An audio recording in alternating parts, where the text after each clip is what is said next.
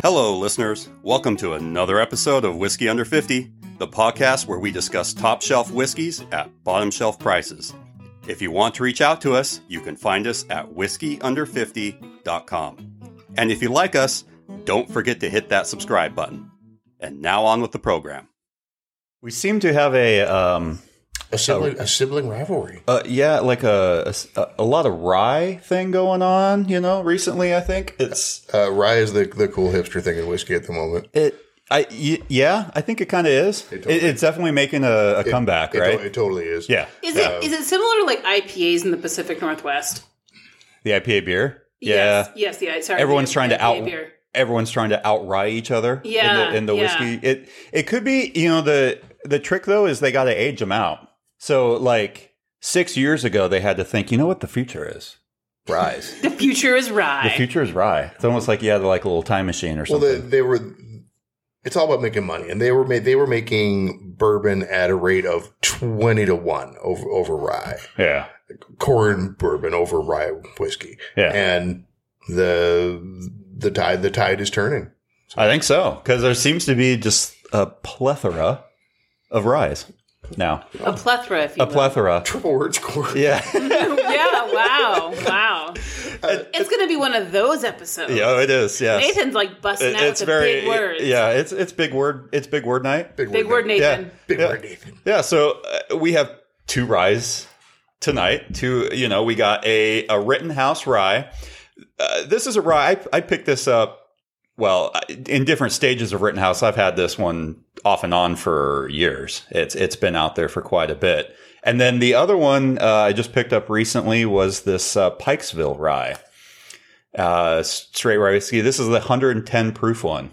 So this one's supposed to be, it's got a little kick to it. Supposed to be rated pretty high. Wow. Like, what is that? It says Rye of the Year #2. I'm sorry, Rye of sorry. Hold on. It's in English. What happens when you only half read the label?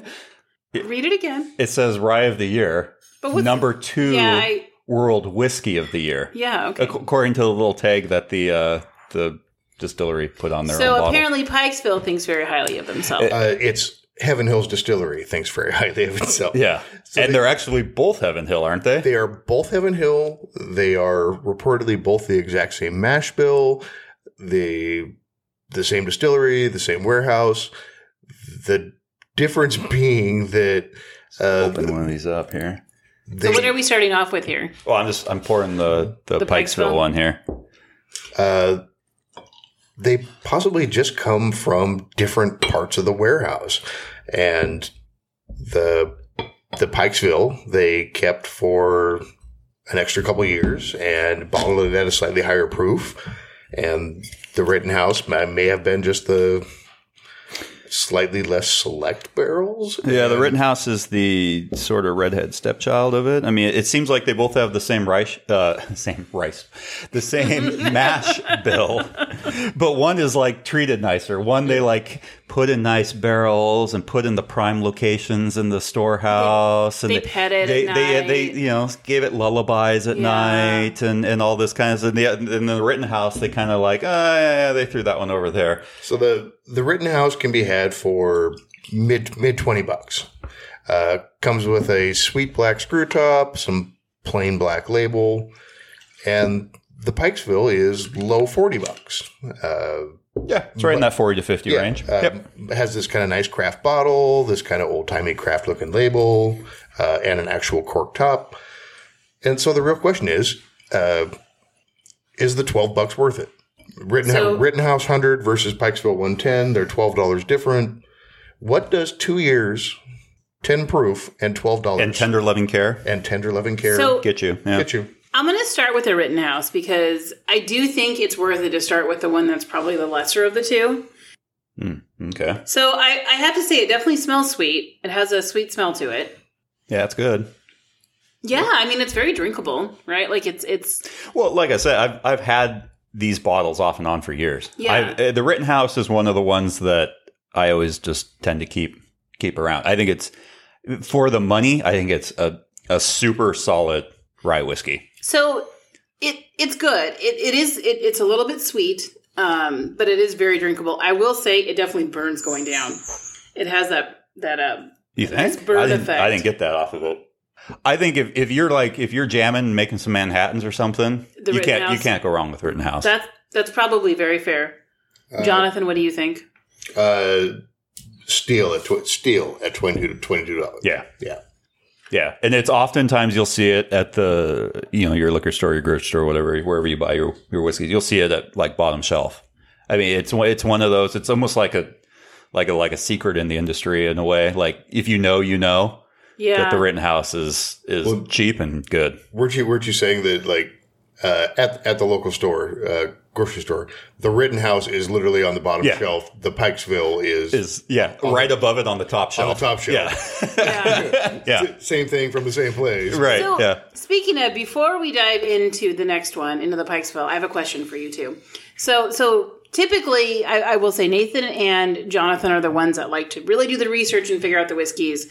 I just enjoy the comparison aspect of these of any of the whiskeys we have. But you guys did a pretty good job earlier of researching where these came from.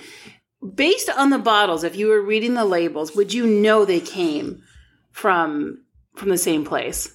Does it actually say that? Well, no. On the bottles? No, it doesn't. So I mean, it does in the sense that they both come from Bardstown, Kentucky on the label. So what is it? So on both the labels, what distillery do they say they come from? So the Pikesville does say Heaven Hill on it. The Rittenhouse doesn't say the distillery, but it says it's bottled at the Continental Distilling Company. I find that really they go fascinating. through some effort to cover up that it's the same. Yeah, but if you go to their website for Heaven Hill, they're both on there. Yeah. One is literally right below the other. Right. But they claim that one is a Philadelphia style, one's a Maryland style, even though we make them in the same place. Yeah, and it says it specifically doesn't say distilled and bottled by Continental. It just says bottled, which leads me to believe that Heaven Hill basically takes care of it the entire time, and then maybe they contract out the bottling of it to somebody else. Yeah.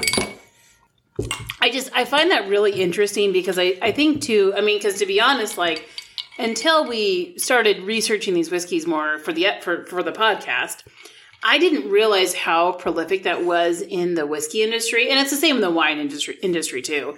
So, but how many times they are all coming from basically one distillery, right? Or they're coming from one larger company. Yeah, in this case, it's all coming from one company. You have several big conglomerate type whiskey companies. Yeah, Beam Suntory. Right. Sazerac. Yeah. Each one of them puts out, a whole myriad of product. Yeah. Right. Yeah. And so Heaven Hill is one of the really big, distilleries, one of the big conglomerate distilleries. Yeah. So they probably have, without looking at the website or whatever, 10, 15 different products that they put out that are all maybe slightly different mash bills. Like in this case, slightly different locations in the warehouse, aged for slightly different amounts of time, stuff like that. Ooh, I just tried the Pikesville. $12, totally worth it.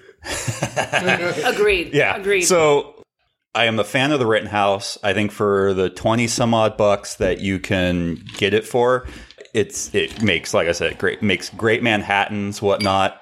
The Pikesville, like if you're just going to drink it straight, I think there is definitely a step up in, quality. Tasteability. I don't know what the right word is for it, but that would be D, all of the above. D, all of the above, yeah. It's a lot smoother. So the thing I noticed, I mentioned on the Rittenhouse that I felt it kind of burned on the way down. I did not get that off the Pikesville. Mm-hmm. That's probably just like 2 extra years in a barrel. It's smooth, but it's got a lot of body to it. It's definitely not weak. Well, it's interesting. You say it's smooth, but it's also higher alcohol, right? Yeah. It's the 110 proof one.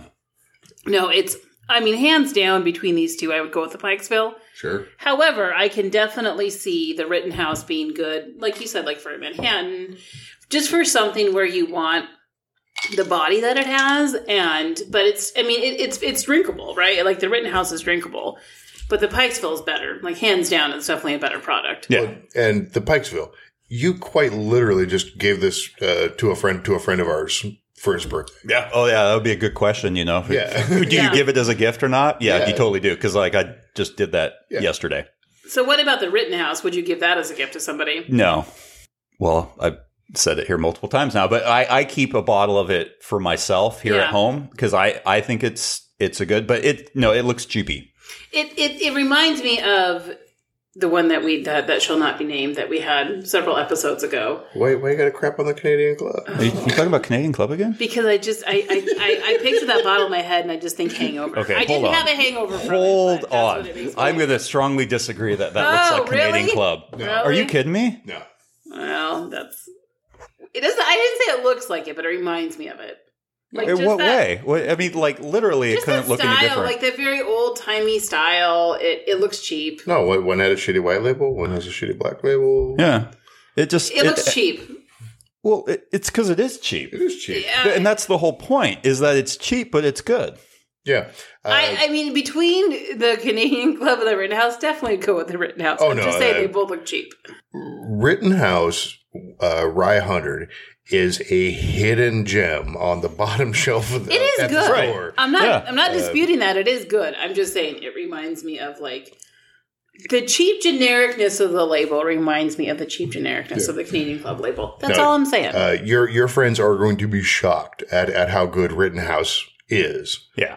Out of a plain black label and a screw top. Or is it the one that you put in the decanter and take with you? Yeah. Oh, there you go. Decanter. Yeah, no one's doing the decanter.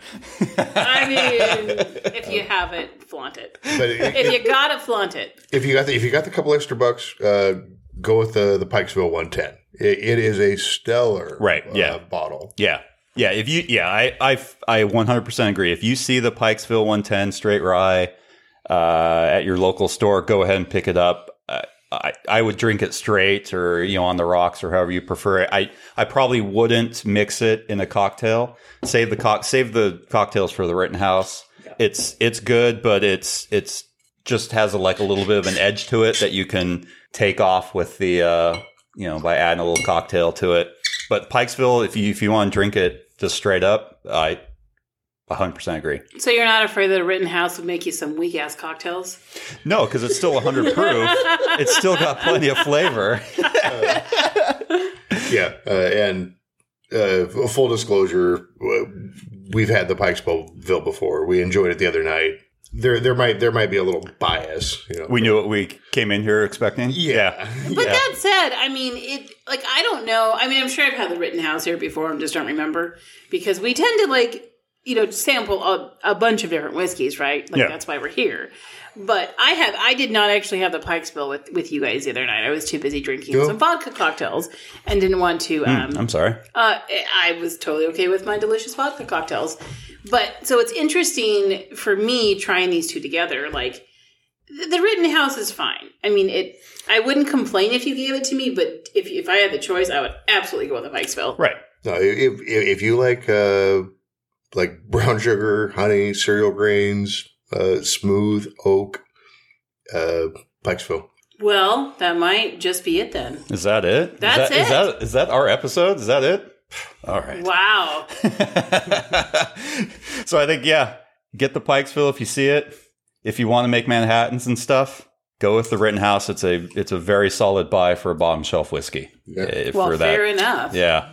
Yeah, so that is another episode of Whiskey Under 50. Again, you can find us on email at whiskeyunder50@gmail.com or on Instagram at whiskeyunder50. And give us some suggestions on what we should try next. Yeah, let us know. Take care, everyone. Thanks, everybody.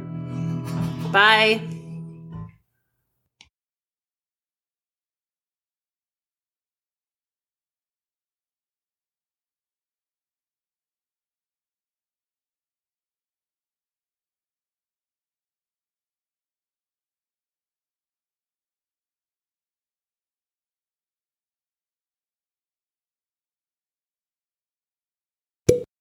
No farting. No one was. Is that directed to yourself? No. You just thought you had to say that? No, I was laughing. Just throwing that out there. Oh, hey. Hey guys, wait, hold on just a second. By the way, No farting.